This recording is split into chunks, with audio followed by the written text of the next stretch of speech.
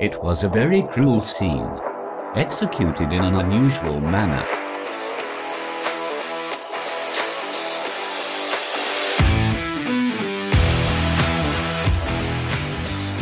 Hey, Cruel Coven. Hi, little cream puffs. So nice to be here again. My name is Tori. It's great to be back. I'm Katie. And this is Cruel and Unusual, The podcast. the therapy podcast. Hi. Didn't we kind of sound like we were about to go right into a therapy podcast? Are you being authentic to your true self? Are you starting your day with the best positive affirmations possible? Absolutely not. I am grateful for... Actually, I do like those. Some of those. Can I tell you... Wait, were you going to say something? I was just going to say that I've been listening to a couple of therapy podcasts lately, so I think when I started off this one, I was feeling a little chipper. Yeah. So that's why I said that. Maybe. Anyway, what were you going to say? I was just going to tell you a little story. A short little story that happened today. And I've been saving it. Oh. Remember that... This is what it made me think of. That article that I read a few episodes ago about the guy stealing the car with the kid in it. Yeah. And then bringing it back. Mm-hmm. I was picking up the kids today from school, and it's kind of like a circle drive, you know, like in the back. I do know. So I pulled up. I was in line. The kids start coming out, and I'm not really paying attention. Like, they just come to the car. They don't have to cross the road or anything. So And they you just kind of decide come and get that in. this is your last chance to leave before they get in. Let me just finish this Best So you go. Fiends level really quick, okay? For God's sake. So I'm just sitting there, and the back door opens on the, the passenger side. And I look back, because I'm expecting to see my son. Yeah. And it was not my child. Whose child I don't was it? know, Did but we shut the hold on. There was like a second where we were just like looking at each other. And my car must have looked like his car. Yeah, sure. And we were just like looking at each other. And you know what I said? What? I'm not your mother. It just came out. But like the only thing that was going through my head was doom. Like, Yeah. they're going to think I'm taking their kid. Right. Like, Right. I'm not right. your mother. He's like, I'm oh, not your sorry. mother. Oh. I felt kind of bad, but that's just what came out. That just happened. So it was just like a reflex. Yeah, yeah. Um, So funny. And that's oh, hilarious. he I was really wish I would have probably been there. Really embarrassed. I'm sure he was. So was I. Aw, poor guy. But it's like you were both just stunned. It was a true shocker. Yeah, shocker for him. Uh-huh. He's expecting to get into his car. Yeah, he's And I'm expecting to see his mom. I'm expecting my child. Yeah, but neither of you got what you were expecting. No. No. Shocker of a lifetime. Shocker. So, anywho, you're listening to Cruel and Unusual, the podcast. Did we say that? Here we I are. don't remember. We are here. We're here. And today is going to be just like every other day of your life. Here's the deal.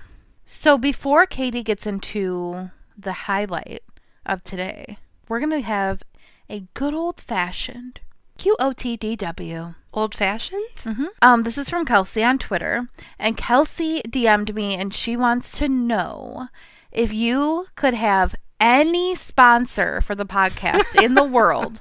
What? Who do you think would fit you the most? Who would you? me Yeah, the most? I could tell you who I think it would be. Who? Best Fiends. Well, yeah, I do love some Best Fiends. Yeah. I'm waiting to hear back from Best Fiends. We even told them in our media kit that we sent them Truly. what level I'm on, and it's high. Okay, anyway. We're not going to tell you because that's classified You know what info. would be fun? Like Hunt a Killer. Yes, or- that's what mine was going to be. Yeah. One like that. I would pick either of those. Yeah, Yeah. totally. Hopefully that answers your question, Kelsey. We're not very like... Why, Kelsey? Who are you? Yeah, would you like to sponsor us, Are you gonna Kelsey? sponsor us? You know what would be fun What? to sponsor? Because I know some of our friends have like businesses, like Etsy shops or like home-based businesses. That would be cool. That would be really Hit cool. us up, guys. Yeah, if you We'll guys... only charge you your undying love. No, seriously though, if you guys have like something like Katie just mentioned, just send us an email.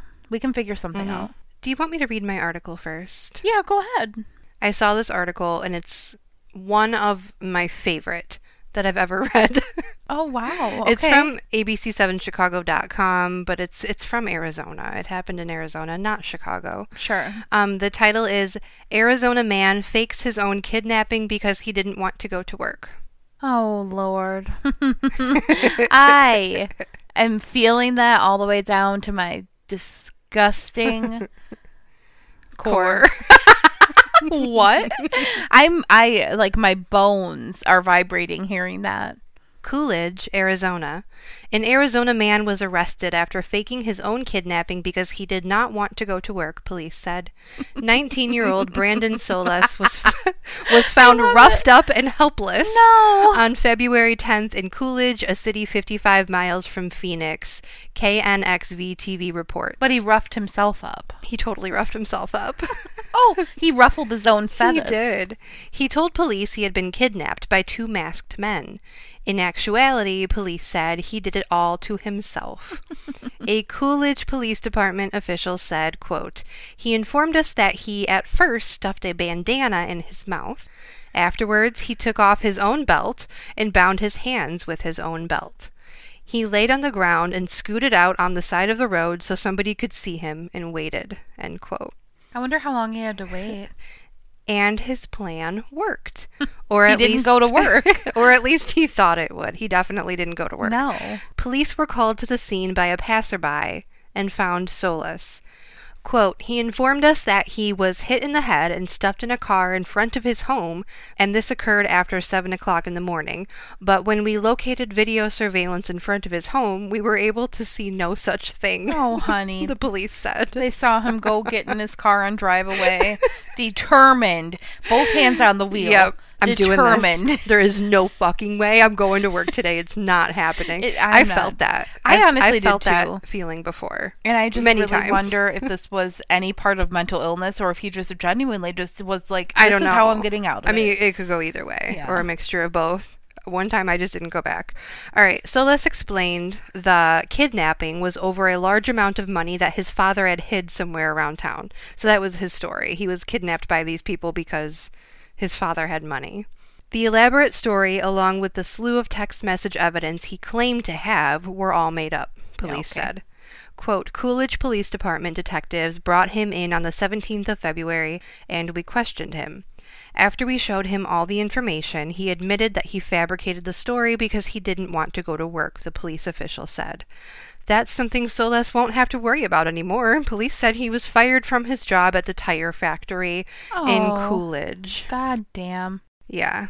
Solis was charged February 17th with reporting false information. Police said he pleaded guilty to the crime. Quote, it was very important that we put out that media release to let people know that our community is still safe and there are not 2 masked men running around and kidnapping people, police said. Police said on top of the fear, it was also a waste of resources, officers, fire, EMS, as well as the hospital that treated his self-inflicted wounds. Wow. According to the New York Times, Solis didn't immediately respond to a Tuesday request for comment. So, he's probably ashamed. But that's true. You're wasting everybody's time and money and resources. Yeah. But I also deeply, deeply vibe with that. Big mood. Okay, so my article is from Fox 32 Chicago, and it is from our town, from here. Okay. The headline is, quote, convicted child murderer released from prison. I know Did you this. see about this? Yes, it's awful. I hate it. Casey Williams, a man convicted of killing and raping a child in 1997, was released from prison on parole Thursday. Williams, formerly of Elgin, which is a suburb of Chicago, will live in unincorporated Crystal Lake, according to the McHenry County Sheriff's Office. Sheriff Bill Prim said Williams is registered as a child murderer and sexual predator with the Sheriff's Office. I understand the residents' concerns with Williams' no fucking shit release into our community, Prim said in a statement. I want to reassure the residents that we will proactively and continually verify all of our registered sexual offenders' information to ensure that they comply with the Illinois Sexual Offender Registration Act.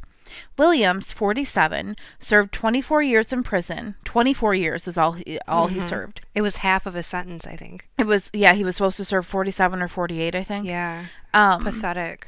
He served 24 years in prison after being convicted of murdering and sexually assaulting 20-month-old Courtney Clay in 1997. Like, I'm sorry. If I lived anywhere near him, I would... there's no way. No. I would never feel safe in my home with my No. children. No. Ever. How the fuck does someone like that get out ever? No. He raped, sexually assaulted, raped, and murdered a 20-month-old baby girl. From what I read in another article, I think it was the mom's boyfriend. Yes. And Yes. she was working Yes. and he was supposed to be watching her. Yep. Pathetic. Yep. But yeah, it just sickens me that a true monster is Yeah. walking the streets of Chicago because our justice system fucking sucks. Yep. So that was my I agree. uplifting. That was my uplifting tale. Well, today's Terrible. episode isn't too terribly depressing. Okay, So- good. Because I just cut down on my medication. Oh. So I need to Yeah. be careful. What are you going to be talking to me about? So today I'm going to tell you about Chicago, as in the play/movie. A lot of us have seen it. I did a poll in the group, and it was like 50-50. I was going to say, are you talking about yourself plural? Or I didn't see that post. Oh. I was like, a lot of us have seen A it. lot of Who are us. you? Did you do a survey? Between you and I know we've both seen it, so that's a lot. Yeah. No, but yeah, I did the poll in the group. If you haven't seen it, you should watch it. Wasn't Chicago one of them that we watched like at 2 a.m.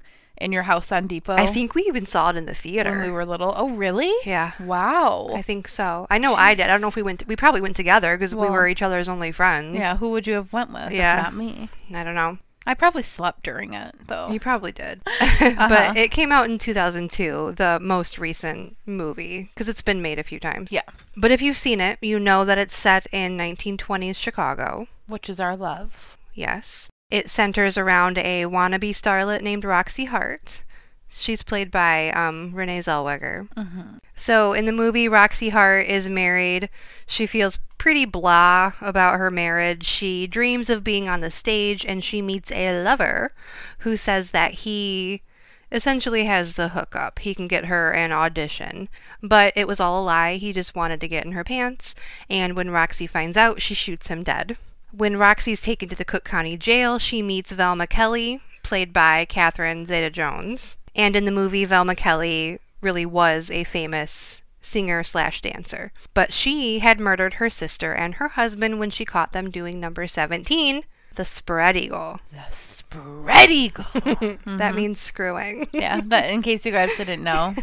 So they both end up getting off for the murders that they commit in the movie, basically because Chicago was crooked as shit. Right. And they were pretty. But so I think I mentioned last week that I watched Chicago during my quarantine, which sparked all of this shit. You know how I am. I watch something and then I am just Googling and Googling and Googling the Fascinated. shit out of it. Fascinated, intrigued, Fascinated falling for down a hole. A couple weeks and then I'm over it. Uh-huh. So- You know how like Alice goes down that rabbit hole or whatever, Yeah. and it's like all these like beautiful things. Yeah. That would be like you're surrounded by whatever you're fascinated about. It's true. Wow. But what I didn't know and that I found out in my Googling is that those two characters were based off of two real murderers from Chicago in the 20s. So I'm going to tell you about the accused Mary murderesses, Oh wow. Beulah Annan and Belva Gardner. Chicago in the 20s was a little problematic. You don't say. It was filled with liquor and guns and glam. People were celebrating the end of World War I with new music, wild, for the times, fashion. And there was just this newfound prosperity. Women had the vote now. Women were getting a little wild, and they just started murdering people. You really couldn't. They had been so fucking held back. Yeah. I mean, and And they then still there- were in a lot of ways, but there There- was this, like... Their reins were like fucking snipped. Yeah. This was during Prohibition, of course, so the manufacturing, distributing, and selling of alcohol were all prohibited. But that didn't stop people from drinking, as we know. It was just moved underground, and speakeasies were born. And this brought around organized crime, violence, bribery. The city was crooked as shit. And this is just a gloss over, but it's just to kind of paint a picture and give you the vibe of Chicago in the 20s. So first I'm going to tell you about Beulah. Okay. Beulah Annan. Now she's the woman that Roxy Hart was based off of in the movie. Okay. She was born Beulah May Sheriff in Owensboro, Kentucky. Side note, that's where Johnny Depp is from. Why do I know that? I don't know. Love. She was born there in 1899. She met her first husband there in Kentucky, a guy named Perry Stevens. He was a newspaper linotype operator. Don't ask me what that means. Couldn't tell you. Beulah and Perry eloped, and they ended up having a child together, a little boy. But Beulah was bored in Kentucky. There wasn't a whole lot to do. She was really just yearning for excitement, and she just wasn't that interested in being a wife and a mom. She wanted to drink and dance and live it up. So Perry kicked her out and divorced her, and he kept the son. Okay. Yeah. This is when Beulah met a mechanic by the name of Albert, or Al, Anon. He swept her off to Chicago, and they got married there on March 29th of 1920. So Al found a job as a mechanic at a car repair shop, and Beulah found a job as a bookkeeper at Tennant's Model Laundry. But it didn't take long for Beulah to get bored again. Even though she was in Chicago now, she just was never going to be satisfied, I don't think. Right. I feel like routine was not for her. No. She did not like the same monotonous type of thing. Right. She wanted to be living on the edge. Yeah. And doing different things. Yeah, because she basically went to work, she went home, she took care of the house, she made dinner, and that was it. It wasn't what she wanted, but she did need Al's financial support. So one day she met the manager of the laundromat she worked for, a man named Harry Kalstead, and they started having an affair. Beulah was just having a grand old time. She had the stability and financial security with Al and the excitement and thrill of having an affair with a married man. Mm-hmm. But in spite of this, Beulah began to get a little annoyed that Harry wasn't spending a lot of money on her. Oh. Yeah. Okay. From what it sounds like, Beulah just had this idea in her head of like glamour and diamonds and fashion. Well, Beulah, yeah, and it Harry doesn't work out that way. No, It doesn't. Let me Harry tell you. just couldn't, or he wouldn't provide that for her. There's not much glamorous about this No. thing called life. No, sorry, Beulah. So on April 3rd, 1924, Beulah and Harry had gotten into a fight. Now, Harry's the lover, Right. not the husband. Right. So Harry had brought some wine over to her place. They were drinking, and reportedly Beulah confessed to Harry that he wasn't the only man in her life. Now, I don't know if he didn't know she was married. There's just no way of knowing that. Right. And Harry was pissed. He tried to leave. But before he could get far, Beulah grabbed a gun and shot him in his back as he was putting on his coat and hat. Dear God. Why? Well, her story changes a lot, and we'll talk about that too. So, apparently after Beulah shot Harry, she put on a foxtrot record called Hula Loo and played it over and over again as she spent hours drinking and dancing around Harry's dead body. So then she called Al, her husband, and she said this random man tried to rape her, so she shot him. There were several other stories that she came up with too, like during all of this. Her story just kept changing. Her final story at trial was that she and Harry had gotten into a fight after she told him she was pregnant. Oh, dear God. And that she and Harry both reached for the gun at the same exact time, but she grabbed it first. And if you're familiar with the movie Chicago, this is exactly what happens. Yeah. We both reach for the gun as a song. Right. And then she does. She comes out and says that she's pregnant because for sympathy.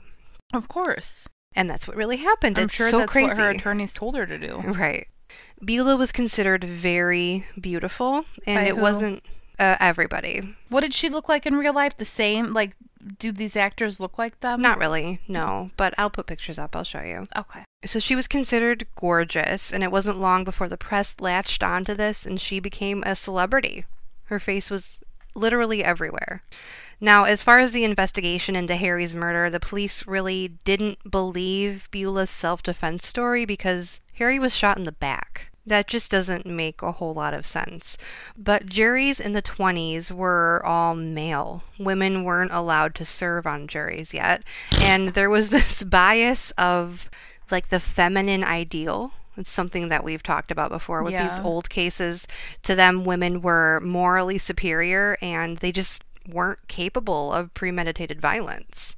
If a woman shot and killed someone, it had to have been in self-defense. Of course. Because, a woman would never. No, a woman committing cold-blooded No. murder just wasn't a thing. It didn't happen. There was also the pregnancy.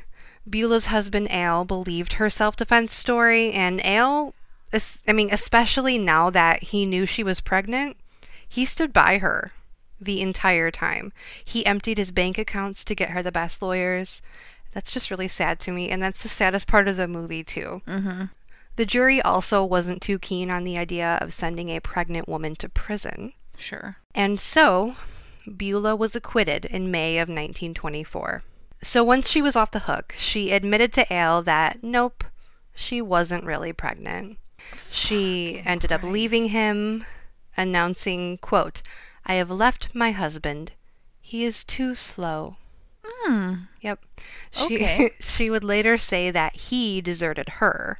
In any case, after their divorce was finalized, Beulah married a man named Edward Harlib, who was a boxer, and they divorced 3 months later. Oh, damn. Beulah claimed that Edward was cruel to her, and she ended up with $5,000 in the divorce settlement, which would be around like 75 grand Holy today. fucking hell. Yeah, he must have been a good boxer. Mm-hmm.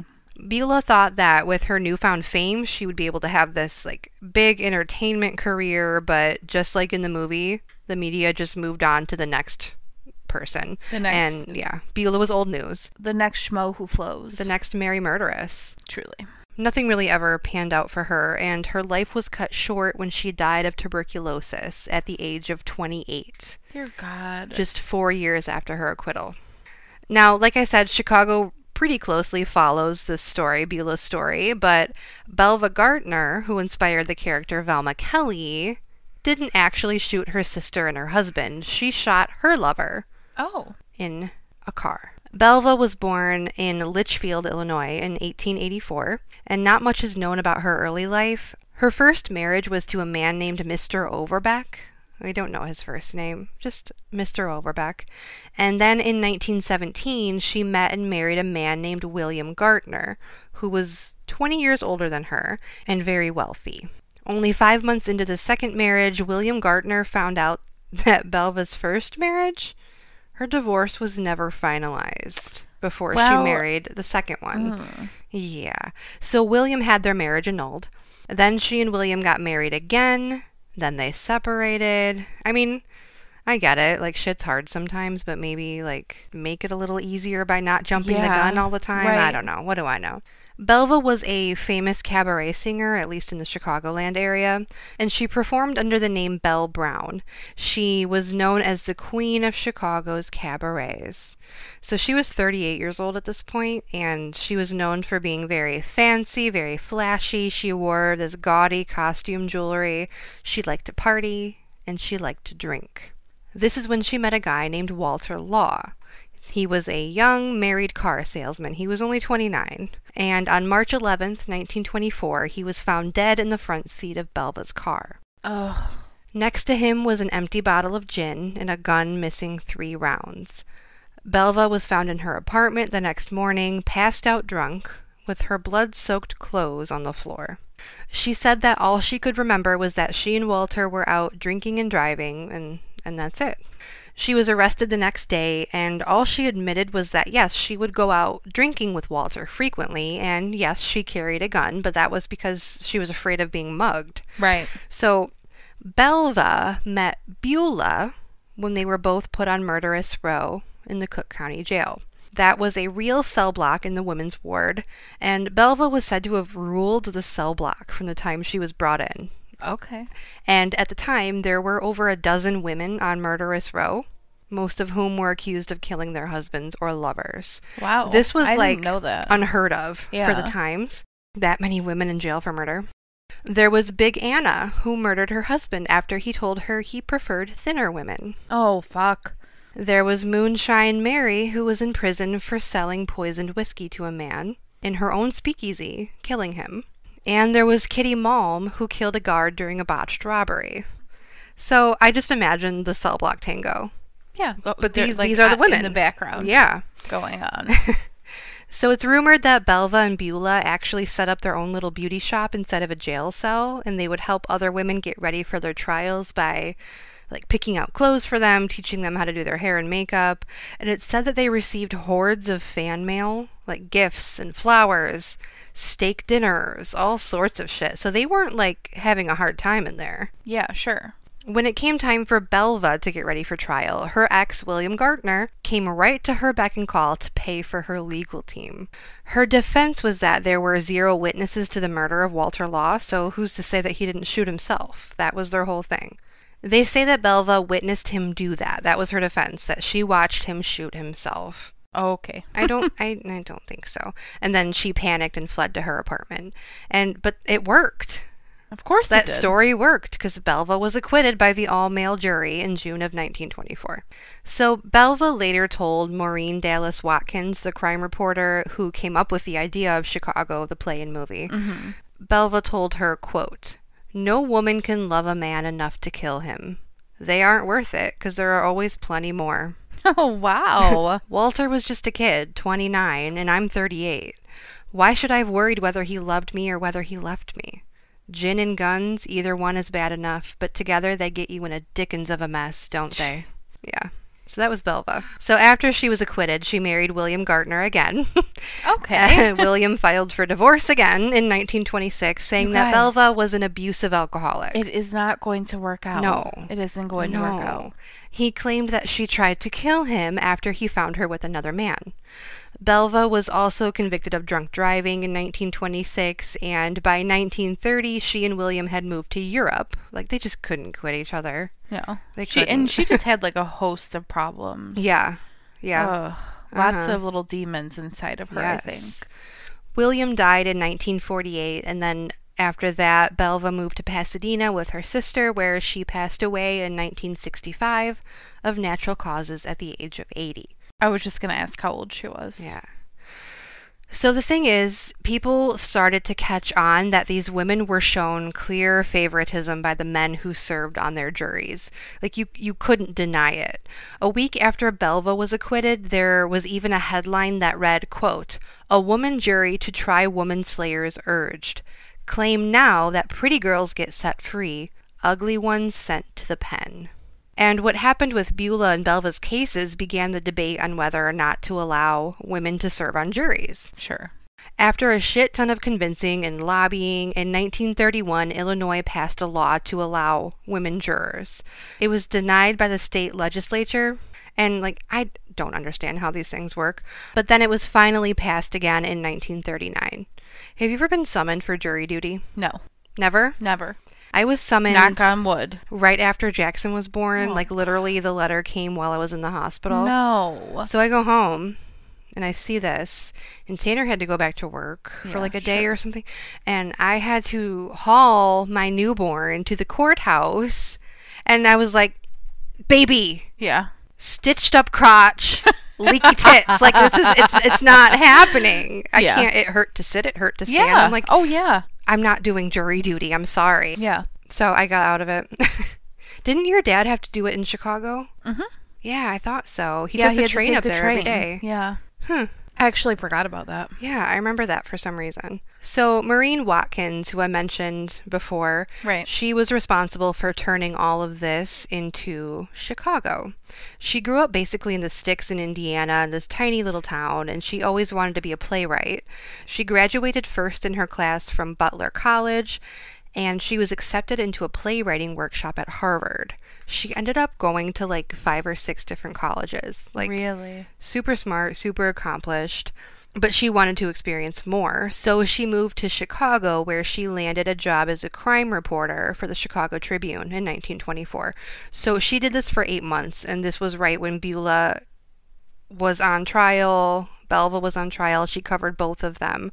Her reporting was said to have been kind of cynical. She pointed out how the entire thing was like a circus, and she saw right through their innocent acts that they tried to pull, and she was competing with what they called sob sisters. And sob sisters were female reporters who focused on making these female murderers out to be angels who were corrupted by men and liquor. Jesus. like they would focus on what the murders did to the women that committed them instead Right. of the victims and their families. And if you're familiar with the movie, you see like an exaggerated example of this in Mary Sunshine. Like I always thought that that was like a joke, that character, Yeah. but they really did exist. These reporters did exist. So Maureen published right around 50 stories during her time at the Chicago Tribune. She covered crime and trials. She covered funerals, women's fashion, among other topics.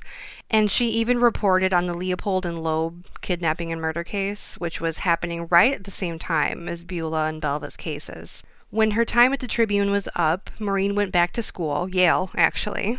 Oh. Now she's at Yale. And during a workshop there, she wrote a fictionalized account of Beulah and Belva's cases. At first, she called it The Brave Little Woman, and then it turned into Chicago. Beulah Annan became Roxy Hart, Belva Gartner became Velma Kelly, Albert Annan was Amos Hart, and Beulah and Belva's lawyers William Scott Stewart and W.W. O'Brien were combined and turned into the character Billy Flynn. Maureen purposely made them caricatures, basically. So she said she didn't want people to relate to the characters or sympathize with them because she wanted the audience to hate them, actually, because of like she found it so asinine that they got off Right. on their looks and charm. Right. So it is such bullshit. I know. And it really is. That happens still. Yes. It still happens. And I'm going to tell you like another quick story right after this that Yeah. will piss you off. Piss Great. me off Can't reading wait. about it. I cannot So- wait for that one. Chicago opened on Broadway in December of 1926. And what kills me is this was like 2 years after Belva and Beulah were acquitted. Right. So they had to have known it was like a major Broadway play. Yeah. I wonder if they watched it, and I wonder if they were pissed. I'm sure they were. And like Belva was a cabaret singer, Beulah wanted to be a famous singer, dancer, Something. whatever. Yeah. And now there were other women on the stage playing them. It's hilarious. It had to have stung a little bit. I mean, I I hope don't know. that it did. Yeah. But it ran for 172 performances, and then, which is, I guess, pretty good for Broadway, I have no idea. And then the play toured for 2 years. In 1927, a silent film adaptation came out, and in 1942, it was made into a movie again. So Maureen ended up in Hollywood. I bet she did. Yeah, she wrote around 20 more screenplays. She became a millionaire off of her work, and then she traveled the world. She passed away in 1969, and according to a member of Maureen's family, she died never really getting over the thought that maybe her reporting at the Tribune helped Beulah and Belva gain sympathy, and that she inadvertently helped them get acquitted. She had this like sitting on her conscience. I don't think it was true. I don't think that's true. Well, and I But, hate that we have yeah. to feel bad about things I know, like that, like Yeah. that situation. She shouldn't have felt bad about it, but No. that's our brain. right? Yep. Just one brain for all She of wasn't us. out there being one of those sob sisters. Right. She was trying Right. to be honest. Right. And do So- the right thing. Right. So after Maureen died, Bob Fosse, I don't know if I'm saying that right, Bob Fosse obtained the rights to Chicago. He produced Chicago, a musical vaudeville, in 1975. It was revived in 1997, and the movie that most of us know came out in 2002. Chicago ended up becoming a $2 billion franchise. So I'm going to tell you one more story. Okay. And it's the story of another woman on Murderous Row. Sabella Nitti Okay. was her name. Sabella was an Italian immigrant to Chicago. She was also the first woman sentenced to hang for her crime Oh. in Chicago. Now, Sabella was considered hideous, especially to the prosecutor, who called her a quote-unquote ugly animal. The prosecutor also said, quote, "Can you see that woman? No, she isn't a woman. She is a fiend. She's not a woman." End quote. A reporter for the Chicago Daily Tribune wrote, quote, "Husband killer, a dumb, crouching, animal-like Italian peasant." End quote. Wow. And when the jury read Sabella's verdict, which she didn't understand because she didn't speak English at all, that same reporter wrote, quote, "Mrs. Nitti ran stubby fingers where the dirt was ingrained into broken nails into her matted hair. She shifted her stocky legs and smoothed out the dark blue skirt, made full and short for work in the field. She hadn't understood a word. But she twisted up her face in a grotesque angle of fear and inferiority." and cruelty and hope, end quote. Now, Sabella was found guilty. She didn't even know that she had been found guilty and was going to die until the next day when someone finally translated the verdict for her. When she learned that she was going to hang, she fainted. Of course she did. Now, Sabella, as anyone would. Yeah, Sabella was convicted on zero evidence, and I mean none. Sabella worked on the family farm. She had long hair that she kept tied back, not a bob like these other women had who were getting away with murder. Mm-hmm. She worked hard. She didn't need and couldn't afford the fashions of the time. So she was the opposite of Beulah and Belva in every way except that she was innocent. Yikes. And with all of these women being acquitted, the prosecution really wanted a win. Right. So they picked Sabella because she was an easy target. Ugh. What happened is really unclear. The little tiny bits of evidence were circumstantial at best, if you could even call them that. Sabella's husband disappeared, but so did their family savings. He ran off, is what happened. Yeah. Doesn't take a rocket scientist to figure that one out. So Sabella's attorney, who I assumed was court appointed, he was said to be incompetent. The judge even warned him that his incompetence was harming his client. So she had a shit lawyer. Yeah, right. And she was sentenced to death. Wow. But a group of lawyers heard about her case and came to her aid to help Sabella appeal the verdict.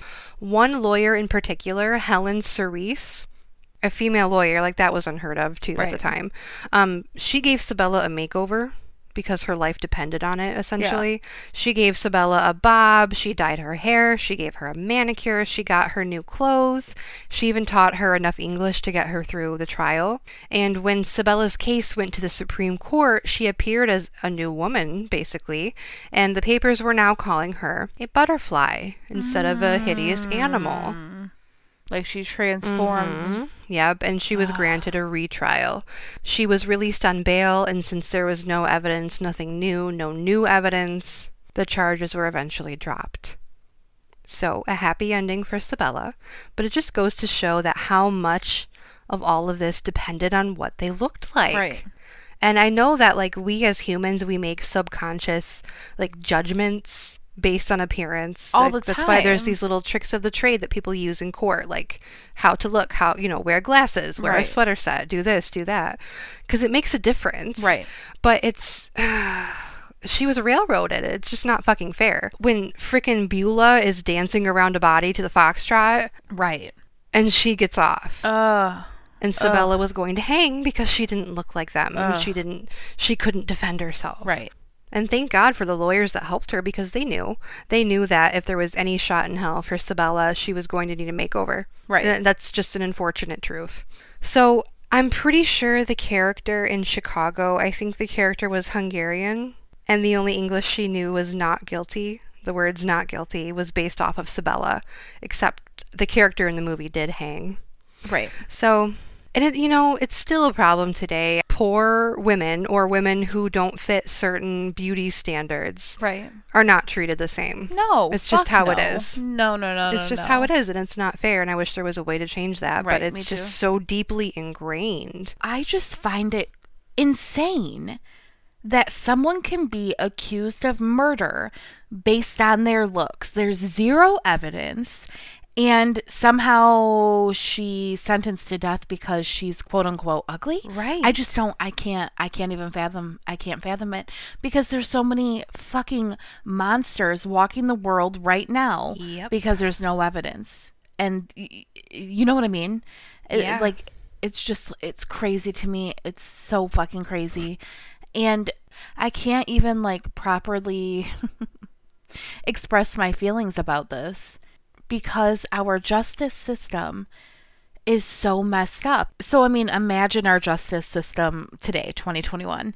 But think about it when all of this was going on. My brain explodes when it tries to think about this. And to sentence someone to death because they weren't attractive, I just cannot. Imagine what it would be like to be oh, you're being sentenced to death because you're ugly. So we're going to give you a makeover in hopes that you're going to get acquitted. And then it fucking works.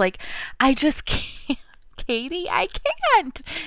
I can't. My brain, there's not room in it for this at all. I know. And imagine being Sabella and not knowing the language, not knowing what your fate is, and how scared she must have been. It blows my mind. But yeah, those were the stories of Beulah and Belva and Maureen and Sabella, the real Mary murderesses of the Cook County Jail. Okay, so what are you actually? No, you go first. What are you reading, watching, or listening to? I started a new show called Tell Me Your Secrets. It's on, I'm pretty sure it's called Tell Me Your Secrets. It's on Amazon Prime. It's got Lily Rabe from American Horror Story. It's good. It's a thriller series, Tell me kind your of. secrets. Okay. Yeah. I listened to that Therapy Thoughts podcast, and it gave me so much goddamn anxiety. Yeah. I figured out why that is, though. Why my phone did that. Why the sound did that. Yeah, why? Me and Tanner share a Spotify account. Oh, yes. So when he plays it on his phone, my phone thinks it's going to play Spotify, and I don't listen to podcasts on Spotify, Right. but my phone thinks it's going into Spotify mode. It's because he's turning it on no matter where he is. So he's working for the city of Chicago. Right. And he's all the way up there turning on Spotify, and my phone fucking freaks out. But yeah, the volume on my phone went haywire listening to Therapy Thoughts, and it gave me major anxiety because it was so loud that it scared me. Oopsies. Anyway, what about you? I am reading The Wife Upstairs. I am... How is that? Is that good? It's okay. Yeah, it's not bad. Yeah. I am... in case... I don't think did I ever say on the podcast I finished The Wrong Family? Yeah. Okay. I'm watching nothing as per usual. And I'm listening to the Therapy Thoughts podcast. The very first one that I listened to. The one that I have bad feelings about now. Yeah. And the one I recommended to you, and then you actually listened, and then you had an anxiety attack. Yeah. Oops. It's okay. I had asked my therapist for some, uplifting podcasts that weren't, glass half full. You're gonna be so great. Oh, I got one. Grow through what you go through. Remember that one? What you go through. Can't. I'm sorry. I'm pessimistic, and I'm a fucking glass half empty type of person. And I do my stuff in the morning, and I set my morning routine, and I do really good with all of that. I do some positive affirmations that aren't fucking weird, and I'm happy with that. But it's when you go crazy over the top, everyone is happy here in my mind. All of us are doing well in Happy Land. in Happy Land. Positive All vibes you have only. to do is say, I am grateful for everything. I am grateful for breath. I am grateful. I know what you mean. Yes. Because I tell you this all the time. Yes. We talk about, and we've talked about it before, I think, I on think so, Patreon, too. the toxic positivity. Yeah. It's toxic. It's Yeah. not, it's Yeah. not, you need to be realistic and feel your feelings. Exactly. I don't like an inspirational quote. Right. I just like things that resonate with me, and it's never an inspirational quote. Yeah. It's never grow through what you go Yeah. through. It's never that. No, what the fuck? No. Oh, that's what I was going to say. The very first episode that I listened to after my therapist was like, oh, you're going to like this girl because she's kind of you know? Yeah. She's not so happy and upbeat, you know? She's just Yeah. So the very first episode I listened to on Therapy Thoughts was an OCD episode, and I cried while I listened to it. Yeah. Because it literally resonated so deeply inside of me. Because it was the first time that I heard people actually... I mean, I know it's real. I know my OCD is valid and all of that, but it was the first time that I heard two therapists talking about it. It was no big deal, Right. you know? Yeah. So I really enjoyed that. Since we're talking about what we're reading and watching and listening, I always forget to mention this, but this is a YouTube channel that I have been watching for a long time, and it's called Bookish Babes. And if you type it in on YouTube, there's going to be something else that pops up too. But the icon, like the profile picture, is two girls like sitting and reading a book, or reading books, not the same book, obviously. And it's so bookish, like BOOKISH, Babes, BABES. And it's our dear friend / Patreon member, Chastity's YouTube channel. And you guys have probably seen her comment on things in the group. And she is just a huge supporter of the podcast, of our books, of just everything in general. She's an amazing person. We love her. And a wonderful friend. And I would love it if you guys would go subscribe to their channel. She has a channel with her best friend, Hannah. And they make all kinds of different like booktube content. So you're going to see like reading wrap-ups and TBR stuff and like, maybe book hauls. You never know. You never know. They have like different tags going on. So like the anti-TBR tag is one of them, a kiss, marry, or kill challenge. They have wrap-up videos. They talk specifically about Layla by Colleen Hoover, which I know a lot of you guys liked. They talk about their reading goals. They have a lot of different videos, and I just love them. I think that they're hilarious, and they read a lot of the types of books that you guys like just from knowing you guys, from talking to you in the group. So if you would kindly go check out their channel. I will also remind everybody on the Facebook group and on Instagram and on Twitter, but I just cannot get enough of their videos on there. And I just love them. So you should do it. But that's all I'm reading, watching, and listening to. Yeah. That's all I got for you. I really want to watch Behind Her Eyes. Did you read that book? I feel like I did. Behind Her Eyes. I think it's on Netflix. Okay. I'm not sure, but that just came out recently. But yeah, I want to check that one out. There's a lot of stuff I want to watch that I probably won't because my nighttime is the only time I can get anything done. I know. Same. And Yay. I just want to go to bed. Yeah. So... All right, guys. You can send us an email at cruelandunusualthepod@gmail.com. You can go to our website. That is www.cruelinkmedia.com. I tweet at Cruel Unusual Pod. You can join our Facebook group. That is Cruel and Unusual : the group. I don't know if I said Instagram, but that is at Cruel and Unusual the Pod. And Unusual the Pod. The Pod. All right, guys. Until next time. Until next week. Next week's going to be kind of a Whopper for you guys. So it's going to be a junior bacon cheeseburger. It's going to be a junior Whopper with bacon and cheese. I don't know. All right. Please forgive us for our sins. We love you. Love you. Bye. Bye.